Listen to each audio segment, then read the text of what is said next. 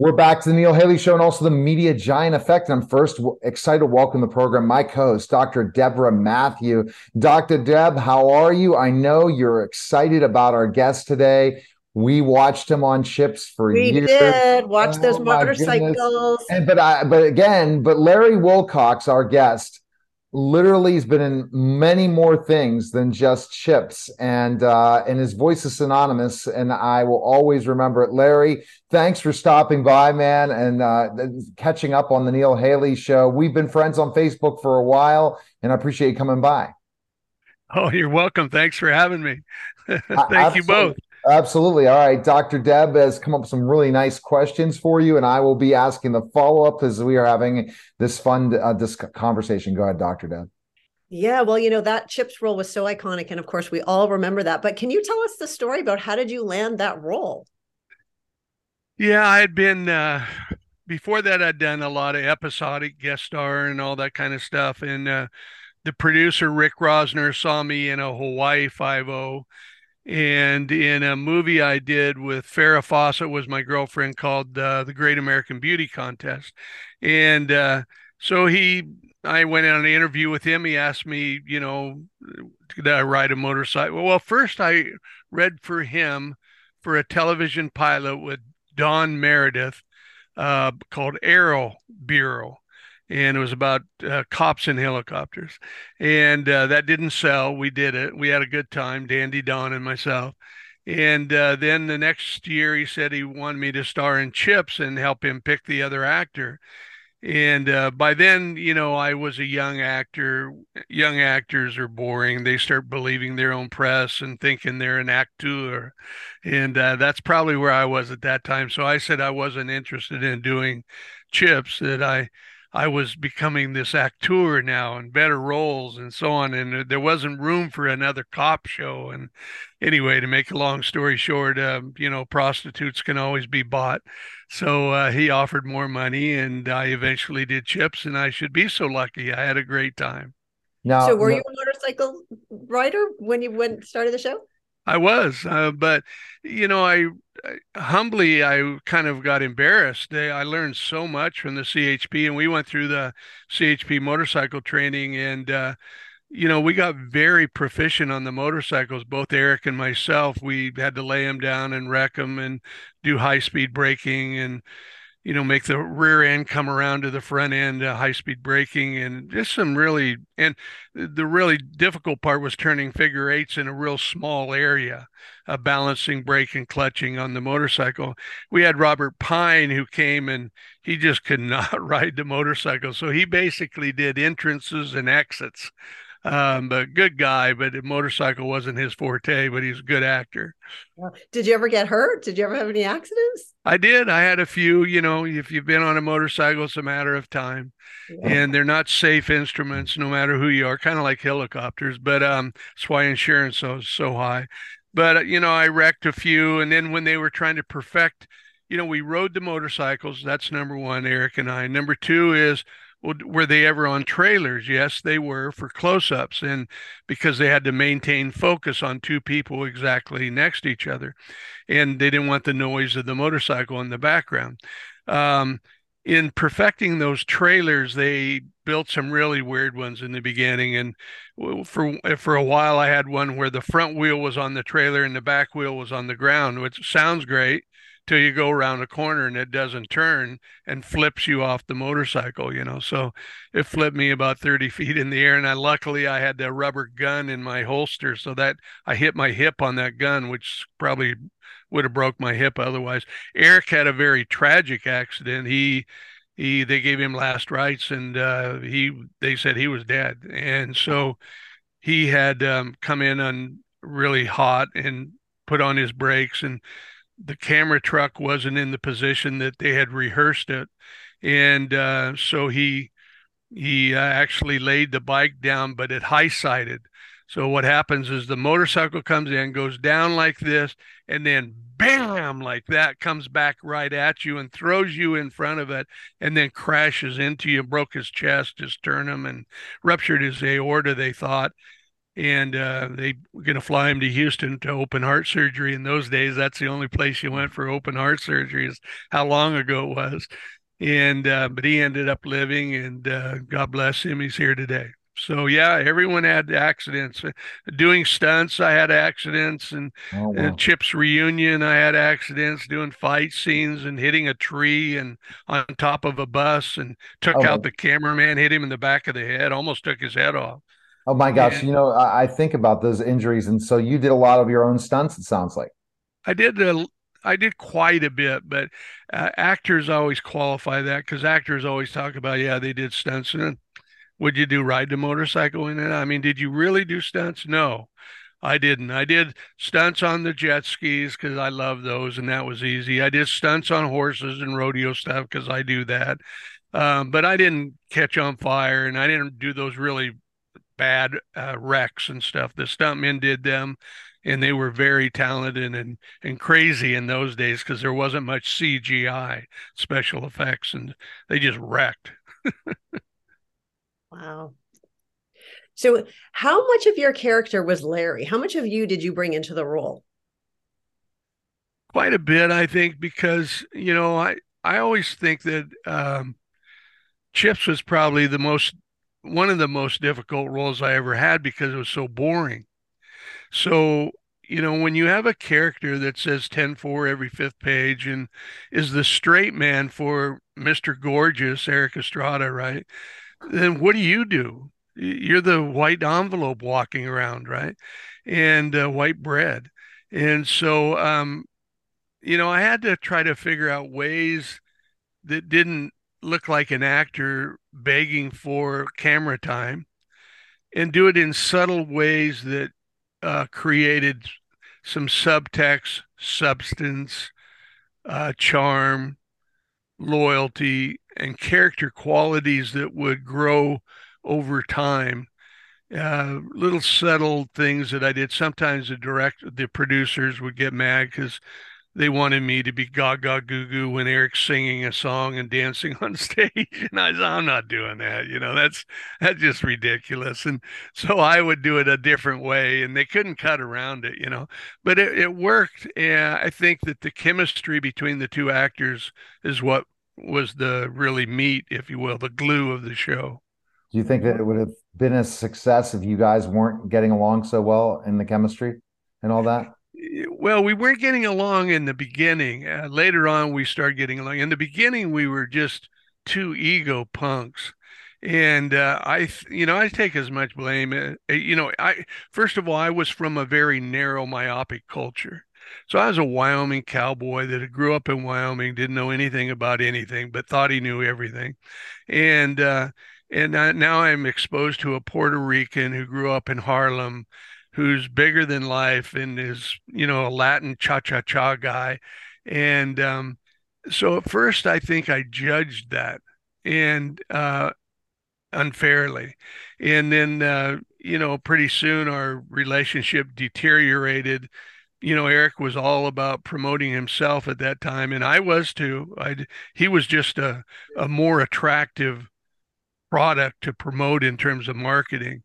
And so I think we clashed for a while. Now, and I don't do public relations for actors, but now we really get along great. We have a great time. He's hilarious, and yes, he's bigger than life. He loves every girl. He tells them they're his favorite. Each one that comes in. So he's comedic, and he knows that he's not unlike Ponch.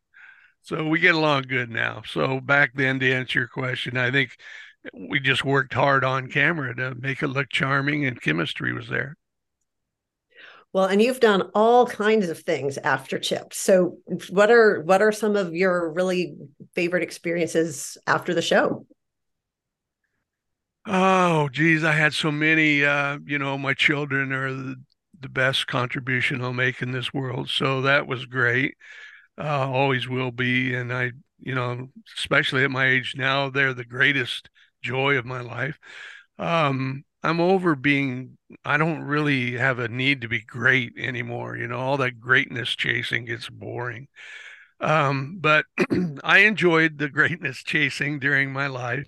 I enjoyed different roles like Dirty Dozen was fun with my friend, the late Andrew McLaughlin was a great director, and he'd use me in almost everything. Larry, I'm going to get you in this next movie I'm doing. You're going to star in it with blah blah blah blah. And okay, great, Andy. And then he would let me kind of write my characters, and I had really fun and being all these different weirdos that I got to be. So that was fun. I got to direct two of the highest rated shows on Chips, so directing was fun. And directing's a lot of hard work because you're there the first and the last to leave, and then you got to go home and do homework. And then if you're acting also, like in my case, it makes it even more difficult. Luckily, Chips wasn't, I wasn't having to do some Marlon Brando scene. It was John Baker, which 10-4 wasn't too hard. After that, I got to take advantage of a lot of neat things. I got a lot of neat toys, Porsches and Rolls Royces and horses and all the indulgent lipstick that you get from being on a television series. I flew in a lot of airplanes with pilots. I did war games in A-7s against F-16s, and we really did them. We fought all the Air Force cadets up in Colorado Springs, and three A-7s, and then I flew it. I'm a pilot, by the way, also, and so I got to fly, and then we lost our hydraulics, and we almost had to eject because we had no nose wheel steering. So I was with the Top Gun pilot, but the problem was, we had to catch a cable with the hook on the back of the A-7, and he'd never done it in his life because he's an Air Force pilot, not a Navy pilot, and so we had to do it. And they said, if you don't do it, we eject you, and you go through the glass of the canopy, it shoots you out, and then you'll pass out and you'll wake up and your parachute will be open. So that was fun. We caught the wire, by the way, so we didn't have to eject. I had some of me wanted to eject and some didn't. I got to race cars and do the celebrity racing, and then I did regular racing, and then I started producing. I produced a television series for 5 years all over the world, the Ray Bradbury Theater. Yeah, I put that. That's a sad story, really. I put that deal together with HBO. Then we put it together with Atlantis Films in Canada, and they screwed me. We raised the money for that project. We signed. We had the copyright at the time, and then they asked if they could please have the copyright because they're helping us distribute it. And after 5 years of producing it and doing all that work and bringing an award-winning project to HBO, then Atlantis Films did a very snarky, sneaky little thing. They did this is what smart asses do in the business. They sold their share. So someone says, well, what do you mean they sold their share? Well, you owned the company, right, Larry? Yeah. And they were partners. Yeah. So they just sold their share.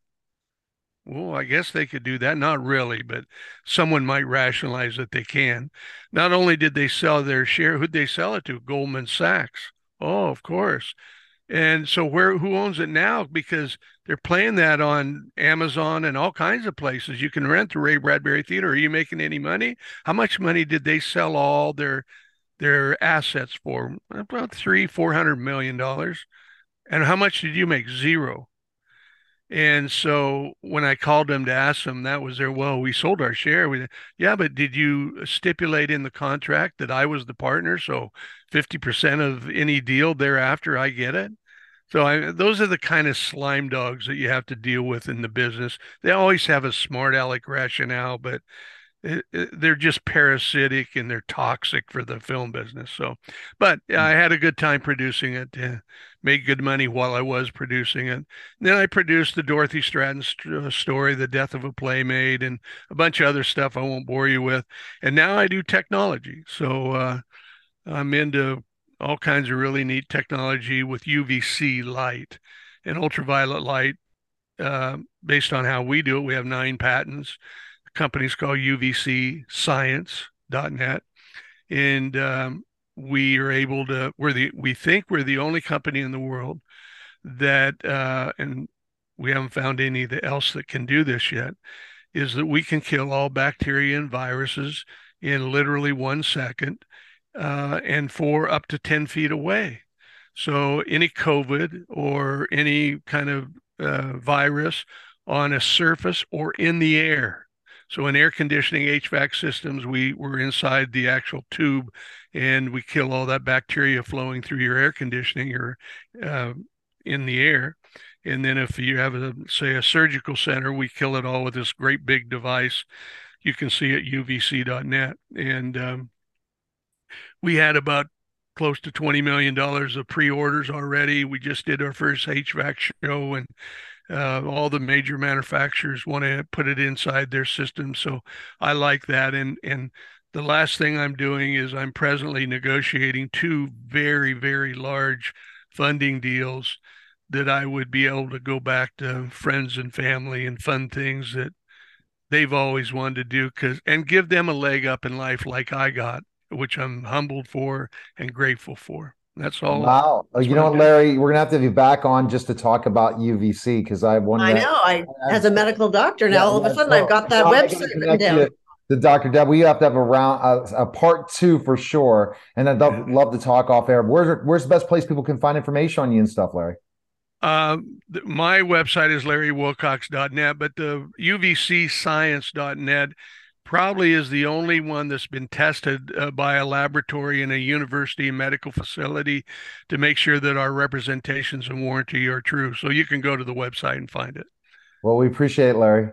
Thanks Thank again. you. Appreciate it. All right. You're listening and watching The Neil Haley Show. We'll be back in just a moment. Okay. We're back to the Neil Haley Show and also the Media Giant Effect. And I'm excited to welcome to the show the author of How to Retire and Not Die, Gary Sirak. Gary, how are you? And you know what? When we think about the stories, and we don't want to die. And now more than ever, we're learning people are living a lot longer, that they really have to. Planning for retirement is not a 10-year process. It could be a 30, 40-year process. You know, Gary, that's the surprising factor, and how we have to be healthy. We have to do so many different things than, my generations, my parents, and the generation before that ever thought of retirement. Oh, yeah. And it's funny. I was thinking of the lyrics from The Who, I want to die before I get old. And Pete Townsend wrote that song back in 1970. And I thought, those lyrics always landed with me. I said, what's old? Well, old has gotten older and older and older. I mean, I think about that, and people don't understand. They can be in a plan an extra 30, 40 years. And that's really legit. My actuaries and my insurance companies tell me some of my policies now go to 120, Neil. I mean, I haven't seen anybody live that long, but I had a client go to 103. But it's kind of amazing to me, how our life expectancy is extended. And I don't see that changing. In fact, medical science and all the stuff that's happening kind of is extending us even longer. So I look at this and I say, that's a bunch of time to fill. How do you fill it? It's tricky. You're either going to fill it enjoying your life, or living in a nursing home or an assisted living away from everyone. It's because that's how important it is in the planning process. But we found out something from your own research, like we should have Gary Sirak research from you talking to so many people, that you've built a research, or at least a small pool of people that you're polling, that continuing to work part-time makes a person better off after they retire than quitting cold turkey. Why is that? Well, it goes back to structure, Neil, having some structure, knowing that you're going to be doing something part-time, however days a week. It could be 2 days a week, 3 days a week, 5 days a week, 1 day a week, but knowing that you have a structure. And I think that's critically important. Community is huge.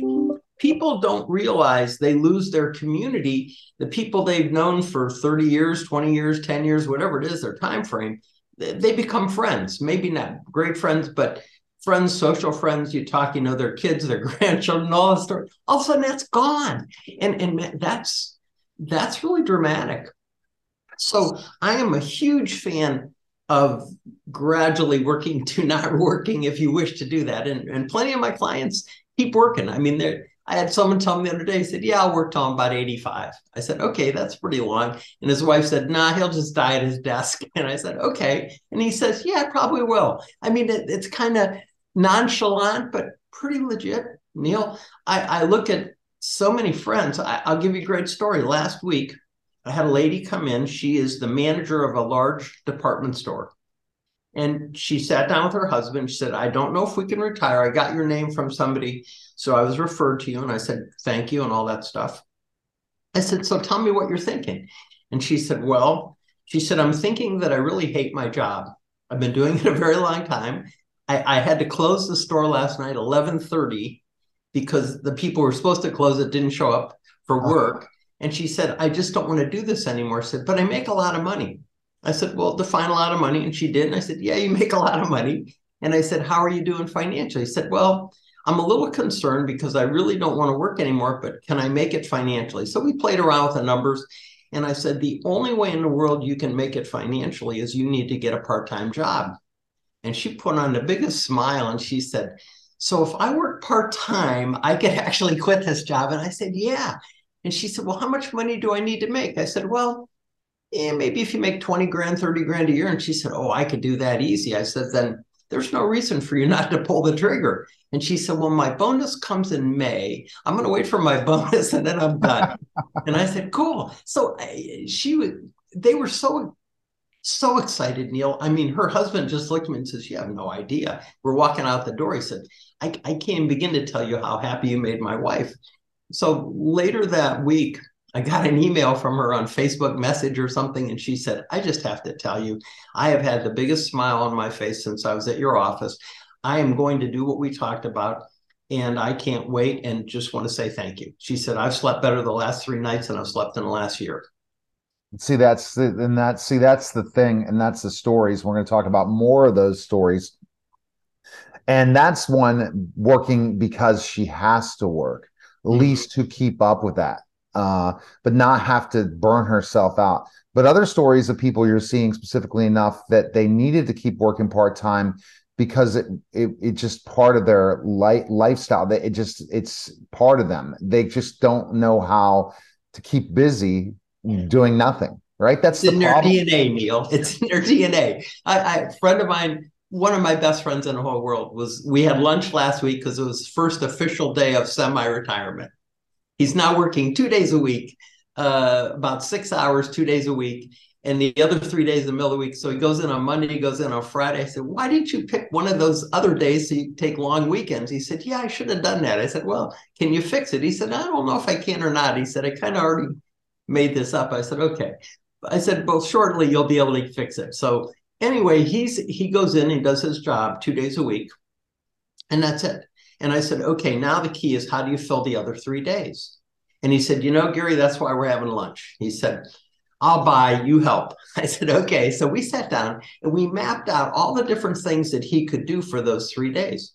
And Neil, we probably had a list of 15, 20 items. I mean, exercising. He likes to swim, so he's going to start swimming at the Y. Just all kinds of, and there's a volunteer thing that he's thought about doing for years that he's never done. But one of the things that really struck me is he's an avid reader. And I said, have you ever thought about joining a book club? And he said, I've never had time. I said, well, now you have time. And he said, well, where would I find out? I said, well, check with the library. They're big on books. And he laughed. And I said, they do a lot of book stuff. I said, they would know. So sure enough, he checks with the library. There's a book club that'll fit exactly the segment of reading. He likes to do historical fiction. They have a book club for that. And he said, well, that's cool. And he said, I'll meet like 12, 15 new people. I said, yeah, you have book discussions, you drink coffee, and you meet people you never knew. Those are kind of cool things, Neil, but that's what we came up with over lunch. And the idea that he's working is really valuable because he's got that community again. So he's got a community there, and it gives him time to develop his new community. And that's what I think really is so important. Community is such an important thing. Either you have a community and work, you're getting to talk to a lot of people, you're not, but if you're stuck in a specific situation where you're not interacting, you're watching the television, or you're interacting with the same person all the time and not getting a break from that person, it can become really draining. And it can be draining that you don't feel like you're part of society anymore, that you are successful. I think the great movement that's happening with the baby boomer / even Gen X, my age movement, meaning that they're going to continue to work a lot longer than any other populations ever in retirement. And the reason is it's going to happen is because they're going to live longer. And secondly, because they have kind of chosen to do, if they want to continue to work, they really love what they're doing and they don't want to stop. And society's not going to look down at them anymore. That's the thing. Well, one thing that's really happened is the work ethic has changed, and the fact that you're willing to go to work and do what you're supposed to do and show up when you're supposed to show up is a very big deal. And most of my employers that I work with are having terrible times with people calling off and stuff. But what he told me is, he said, you know, what's really unique, he said, and I'm not trying to throw, I'm not trying to slam anyone. He said, but there's a segment of my population, he said, older, they never do that. He said, Gary, they show up every day. They have a different thought process of what this is about. And he said, it's really refreshing. He said, so I'm kind of slanting, hiring more of that generation than the other generation because I have more stability.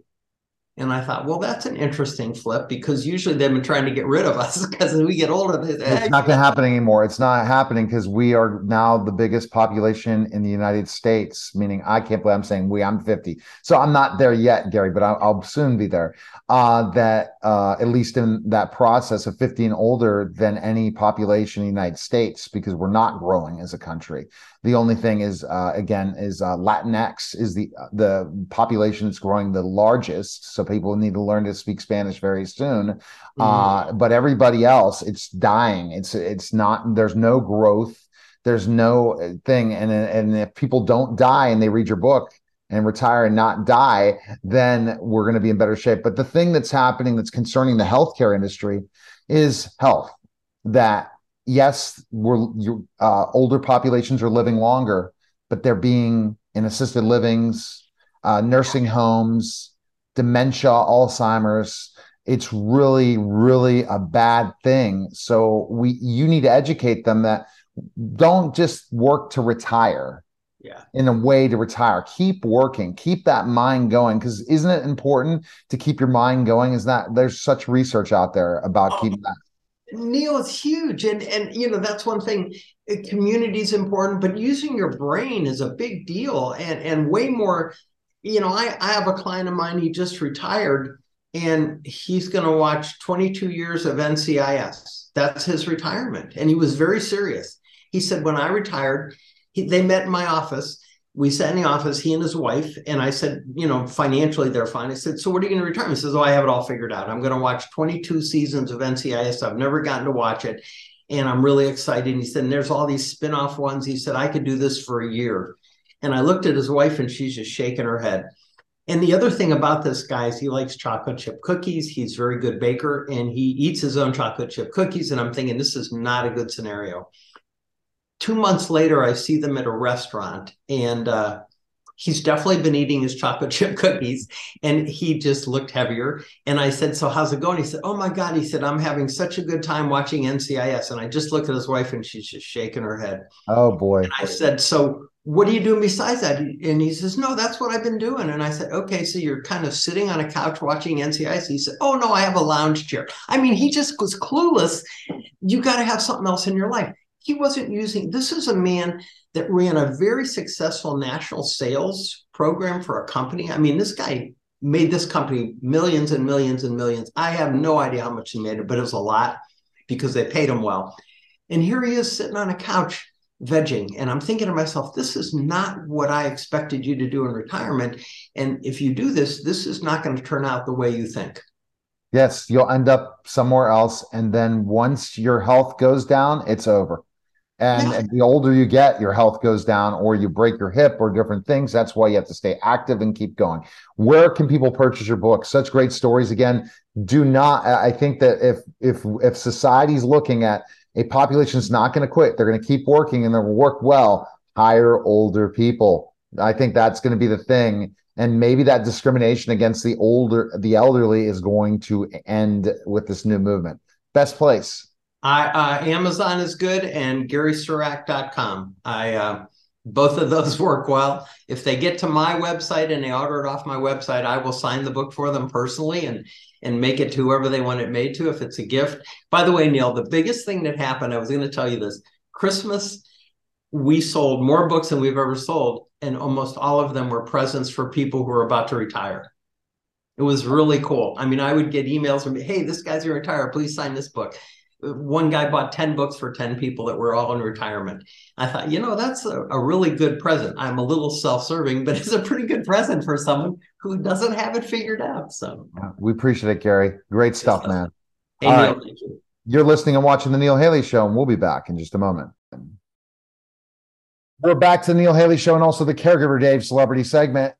I'm excited to welcome celebrity caregiver Dave Nassaney. You like that word celebrity, and the reason you're celebrated by so many people, especially TV shows and all these different things, but you were like anyone else before that. And and I still am, Neil. I mean, I'm no Brad Pitt or anything like that, but a true celebrity gets the best of both worlds when he's known by his clients and his contacts and his friends and family who see him differently now. But I could still walk down the block and not be mobbed by the paparazzi, But so what you are going to teach, because I see this as so much, you are a mentor in so many ways of listening to you and having conversations with you. I learn from everyone, ladies and gentlemen. If you don't learn from everyone that you talk to, you're not growing in life. You're not going to achieve anything. That's because if you're not open to criticism, but also open to ideas, those ideas could be good. They could be bad. They could be indifferent. But when I see people that are not open to ideas, that's a mistake, because ideas are the generate life. But you're going to teach people that they're going to get to relax in Mexico, in Acapulco, at a villa. But what kind of coaching are you going to bring? You're going to teach people to learn to put their oxygen mask on first. So they could be dealing with having a lot of kids. They could be dealing with a really tough situation in their lives, something where they're forgetting about themselves. They might have a loved one that's going through a lot of hard times. They could be basically serving the most difficult people, like nurses, doctors, where they're constantly, or their business is constantly their customers. They could be a waiter. They could be anybody that learns to deal with burnout. Define burnout for me, Dave. Well, first of all, there's grief. Anytime we suffer loss, your girlfriend breaks up with you, someone dies, the accountant says, bankruptcy is the only way. You're going to go through this grief process. And, grief is talking about denial and this isn't really happening to me. Anger, I'm so pissed off this is happening to me. Bargaining, how can I get out of this? And depression. And then finally, that wonderful place called acceptance. Burnout is when you're in the midst of it all. The hardest time of my life when my wife had the stroke was that 3-year grief period, because, she was angry and bitter most of the time, and it was taking it on me. I wasn't feeling any love or compassion. I wasn't feeling any appreciation for the sacrifices I was making. It's when resentment starts building up, you start saying, I'm not feeling appreciated. And then you start getting bitter. So we are doing this caregiver. And it's not just a caregiver, it's a burnout mastermind and retreat, because the best place to learn how to take care of yourself is from other people who have had to learn it themselves, right? In other words, a support group. So we're going to go over things like the grief process, because everything that a burned out person is going through, or a caregiver is going through, or a burned out nurse or a doctor, et cetera, it has to do with not being able to handle it, being overwhelmed. So we talk about the grief process. We talk about having boundaries, the same things that you were dealing with before you ever became a caregiver or before you ever got burned out. You just weren't dealing with them. It's when your phone is on 2% to battery and so, oh my gosh, I saw it when I was on 20%, but I didn't do anything about it.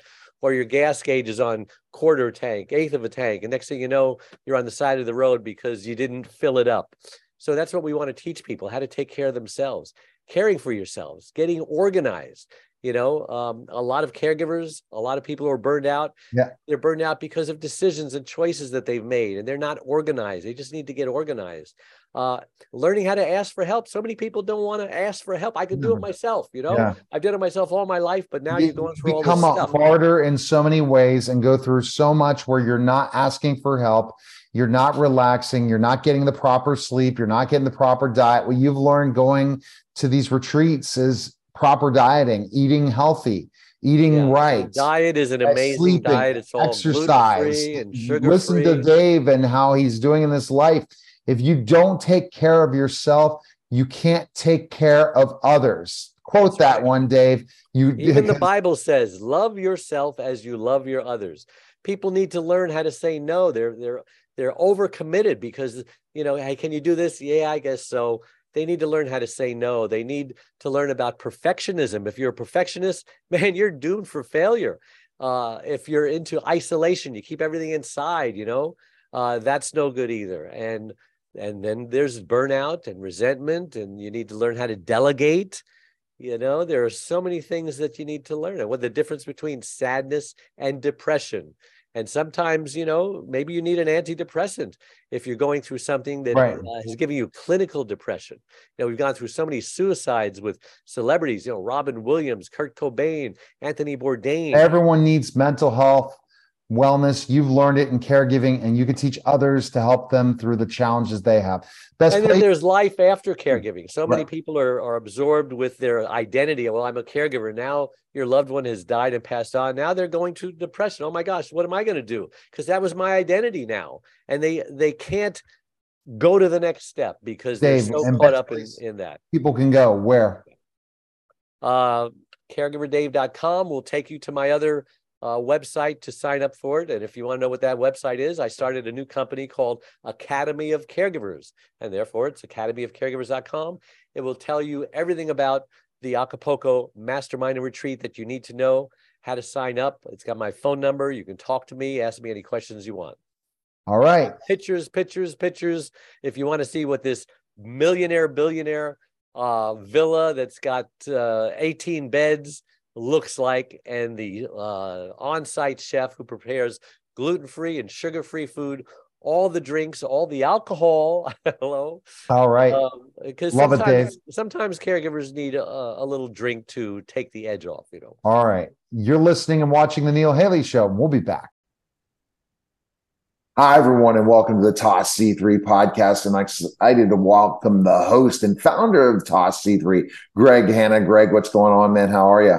I'm doing great, Neil. How are you today? Okay, I think this is going to be 3 podcasts. We don't know because we're going to be breaking this down. It's almost like when we were saying the year in review for 2023, what to expect in 2023. But this one's so huge because there are so many different companies out there that say they are cybersecurity experts. And so I came up with a topic today: the top 10 important questions to consider when hiring a cybersecurity firm. Because the thing is, when you're going to hire somebody that's experts in cybersecurity, you're experts in IT, Greg, because you've been in this industry forever, but your focus is cybersecurity. Not all IT professionals really focus on cybersecurity. And that's the first question to ask. Isn't that true, that that's not their secret sauce? Yeah, I would say that that's a critical, ask them like, what percentage of your service delivery is cybersecurity versus, let's say, help desk or just general IT support? And that's a really important question.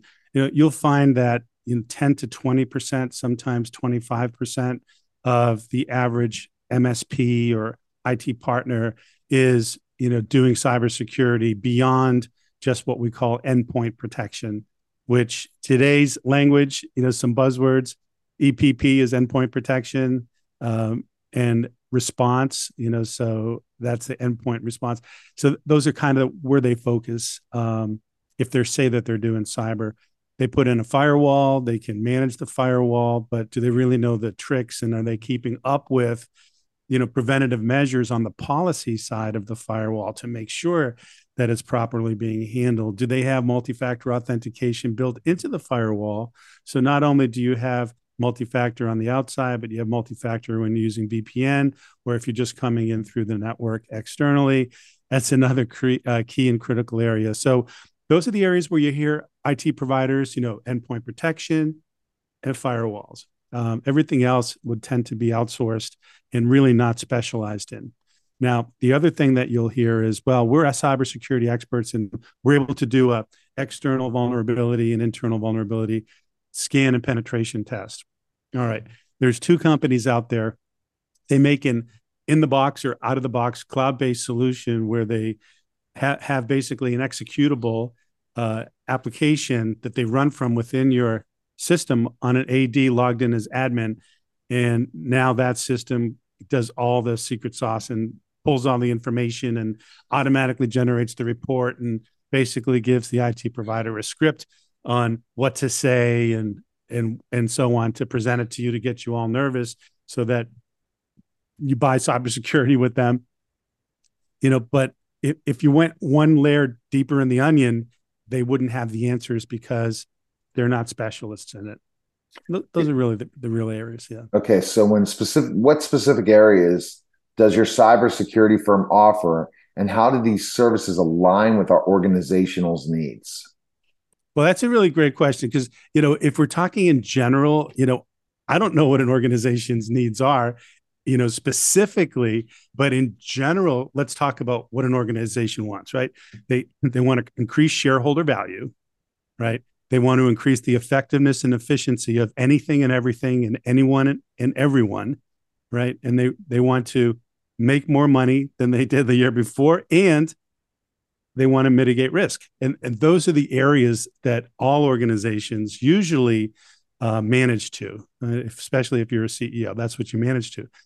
So what does that mean in the cyber world? Well, number one, cyber attack globally today, which was up 500% in 2022 over 2021 and estimated to be up a whopping 800% in 2023 over 2022. Drum roll, please.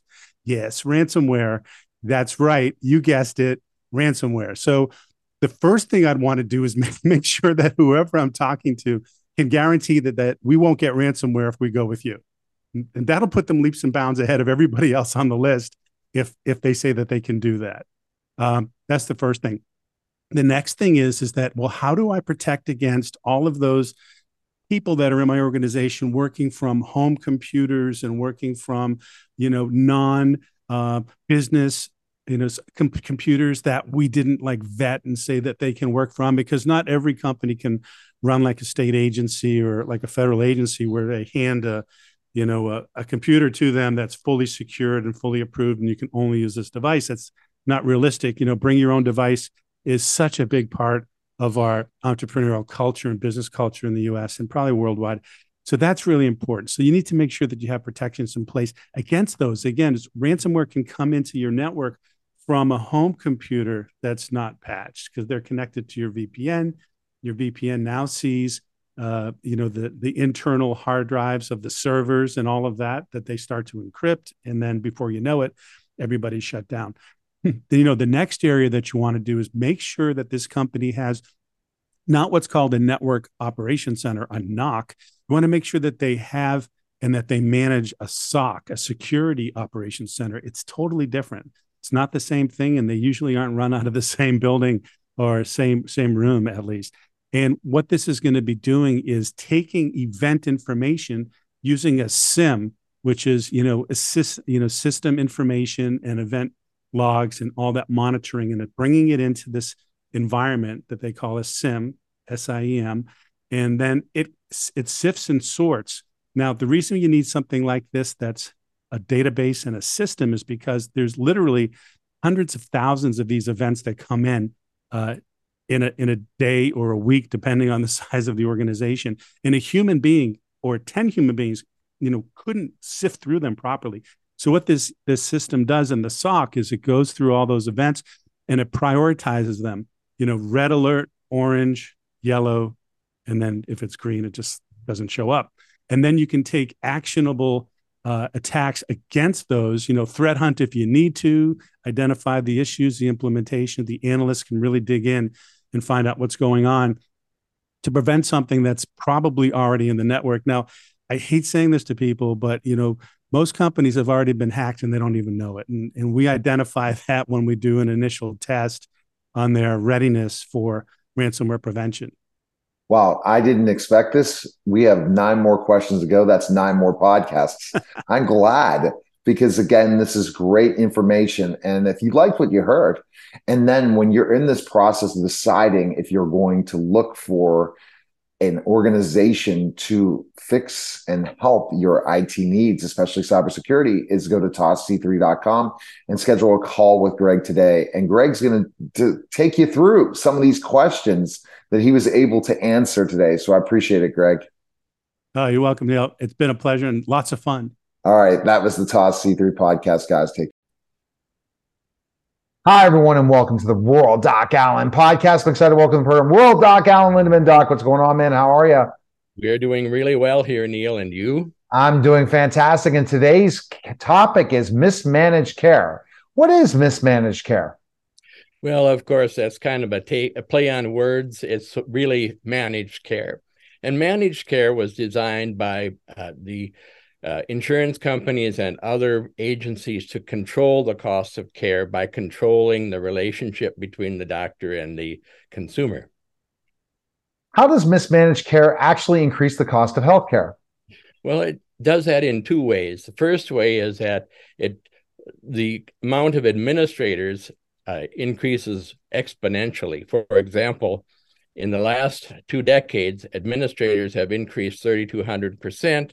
Physicians have increased 150%. And the second way that this mismanaged care costs money is that patients can't get early care. They are relegated to getting more advanced care for more advanced conditions. And of course, that costs more and gets us worse outcomes. What has mismanaged care done to your access to healthcare? Well, if you take, for example, something concrete like PSA screening, we had out of Washington, D.C., we had the recommendation to test less PSAs. Of course, in the first year or 2, everybody looked really smart because there was less prostate cancer. What we see now, of course, is a backlash. In other words, not only is there more prostate cancer, but it's more advanced. So the treatment is more difficult and more people are dying from it. What can you do about that? Well, it's difficult. One person can't do too much, but if you join a PAC, for example, the way Mothers Against Drunk Driving did in the early 60s, you don't remember that. But also we have the, let's see here. I'm just... Mothers Against Drunk Driving and the anti-smoking situation. So they got a lot of headway, a lot of progress with their when they joined together. And that's what we need to do. We need consumer groups working together. Rationing health. Oh, yeah, that's so true. And it's just like that. What's happening? And you think these organizations are helping, and they're not. They're causing more problems to the healthcare system, which is broken. And that's why you wrote the book, Modern Medicine. And people could check that out where? It's at Amazon. And it's Modern Medicine Lindemann. And we have a hard copy and also a Kindle. All right. Appreciate it, Doc. Thanks, Neil. All right. That was the World Doc Allen podcast, guys. Take care. We're back to the Neil Haley Show and also the Media Giant Effect. We're highlighting an entrepreneur, Mark Begert of Fabulinqua CEO. How are you, Mark? Thanks for stopping by. And I love that you are wearing a hat I used to wear for years as a former teacher and also former educational consultant and stuff. And you're helping in languages. And it's such an important thing. So tell me your background, Mark, and how you got involved in this company.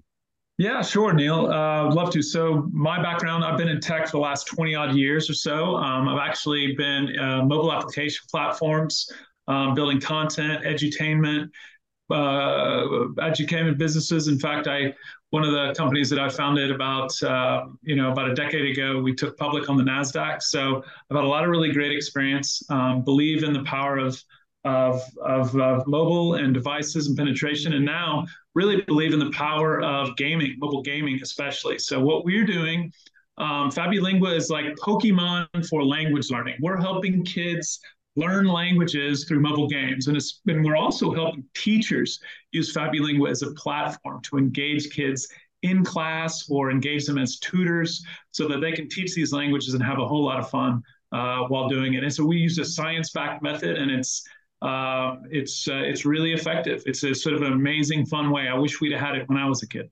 Well, Mark, it sounds like that. What kind of led you to think that mobile gaming is going to be the way to get these kids to engage, especially in the classroom or outside the classroom?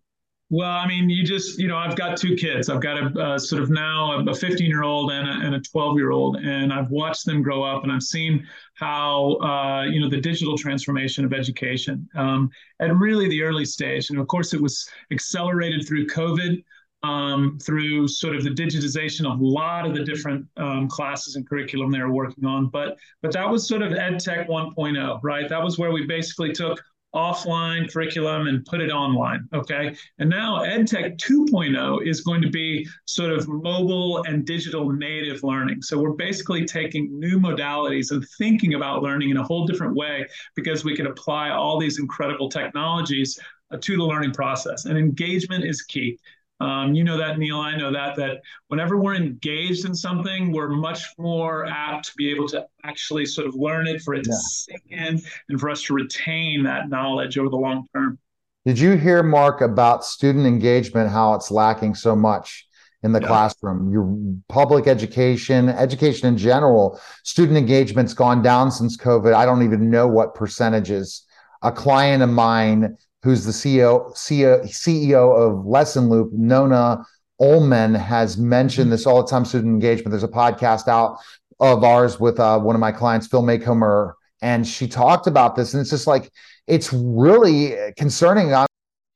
It absolutely does. And I'm living proof. I have to say that I'm done with religion, but I'm not done with God. Yes. And I had to separate all of that because I was raised, I'm a preacher's kid times two. So I was raised in this atmosphere, and this is what you're supposed to do, and this is how you're supposed to act. And, we don't talk about these things, and we don't talk. And Hi, everyone, and welcome to Feel, Deal, and Heal, Reinventing Yourself After Loss with our host, Dr. Mary. Dr. Mary, how are you? And as I talk about each and every episode of this podcast, I learn more about what you do, how you're able to lead people through the process of going through a loss, reinventing themselves after this loss, and knowing that it's not going to disappear. It's part of us, and we have to understand that, so that it makes our decisions in our lives, changes who we are as human beings. And it's okay to grieve. And it's okay to grieve on any type of loss. Yes, Neil. Hello to you. And I am happy to see you again today. And, I am very thrilled to be having these conversations because it's something that needs to be talked about. And I never really realized until I've gone through a number of losses that how loss is restricted. Generally, it's just restricted to death and whatever. So we are going to, I'm here to help change the narrative as well as to help expand the whole definition around grief and loss and what that means. But before we do any of that, what I'd like to do is to welcome today's guest. Our special guest today is Julie Durr. And Julie is a nurse who is soon going to be celebrating her 40 years in the profession. She's an entrepreneur, a health and wellness coach, a natural medicine doctoral student, a mother, grandmother, great-grandmother, and friend. And she's got some marvelous goals and aspirations. She loves God and she loves people, especially orphans. And she wants to be able to foster healthy relationships, wholesome relationships. She's also wanting to create a scholarship fund for orphans in Nakonde, Zambia, as well as a health and wellness center there. And she wants to create safe spaces for women who are experiencing domestic violence, trauma, and abuse. And she also wants to create jobs for human trafficked young girls. She's an advocate to end the stigma surrounding mental health, a woman after my own heart, because that's how I am, feel like that. And her most impressive achievements to date are not only surviving every category of abuse, but thriving and creating the life that she has always dreamed of.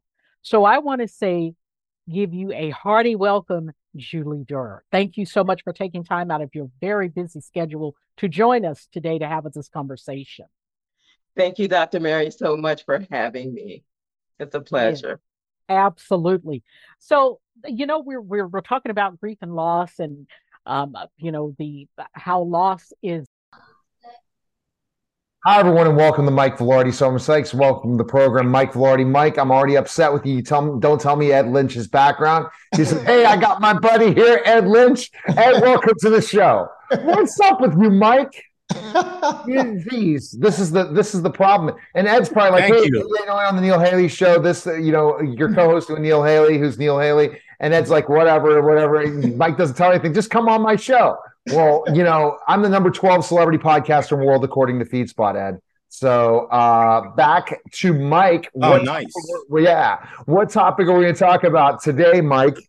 Well, I want to ask Ed about those new documents they found in Mike Pence's house and what's going on with this entire investigation. Holy cow. It is just a menagerie of them trying to get rid of Biden. I mean, and now they're going to justify it by saying, well, we're getting rid of Trump, so we got to treat him honestly, and now we're going to have to get rid of Biden too. And I don't know why they want to get rid of Pence. I mean, Pence kind of ratted himself out, but not for nothing. If Hillary Clinton can bleach bit her stuff and throw her stuff and burn them and beat everything with a hammer like Paul Pelosi, then I don't understand, why he would call up and say, hey, not for nothing, I've got these documents. I mean, if it was me, I'd be like, I don't know, maybe they got lost or something. So it's just crazy, but there's a lot of differences, and people say there's a lot of differences because they want to talk about what it is that, how Biden is way better. So Trump's documents were, he was fighting to keep them. Well, that means everybody knew he had them. Whereas with Biden, they're like, well, he immediately turned himself in and told the authorities that they were there. Dude, Trump's Mar-a-Lago is arguably the second most protected house in the United States, if not the world. Right. So his documents are protected by, those guys in the Secret Service, which when you have a SCIF, the F stands for facility. And the reason why a president can always have any documents he wants is because for the most part, he's always surrounded by Secret Service. So no matter what room he's in, it's a secure facility. Anyway, whereas Biden, contrasting that, has got him in his garage and over here at his school that was paid for by Chinese money. Oh, but wait, it wasn't paid for by Chinese money. They gave the money to the school, not to his think tank, which is an oxymoron when you're mentioning Biden. We're back to the Neil Haley Show, also simulcasted with the Love Is podcast. I'm excited to welcome the host of the Love Is, Kim Sorrell. Kim, how are you? And I know you're excited about our guest today. Neil, I'm doing great. Thank you so much. And I am excited for so many reasons. Rose, first of all, I love your name. I've got a granddaughter, Rosemary, one of my favorite names in the whole world. But when I was trying to figure out my locker combination, you were writing a script at 14 years old. You started so young in the business and you've done so much in, it seems like not a huge long period of time. And you play characters that are, I don't think, easy. Like you've dealt with racism, you've dealt with other things. And then now you are starring in 1,000 Tomorrows, which looks like it's going to be absolutely fantastic and natural for you because Nashville, Tennessee, grew up on a farm, I believe, right? So you've probably been riding horses your whole life because you sure look like you've been riding horses your whole life. So Rose, welcome to the show. Thank you so much for being here. Can't wait to hear about what you think about 1,000 Tomorrows. Yeah, thank you guys so much for having me. Yes, that's true. I did grow up on a ranch in outside of Nashville, Tennessee, and had horses my whole life. So this was so much fun being able to be a part of a show like this that that I was able to, work with these animals and kind of show their talents as well, it was just so awesome. But yeah, I started writing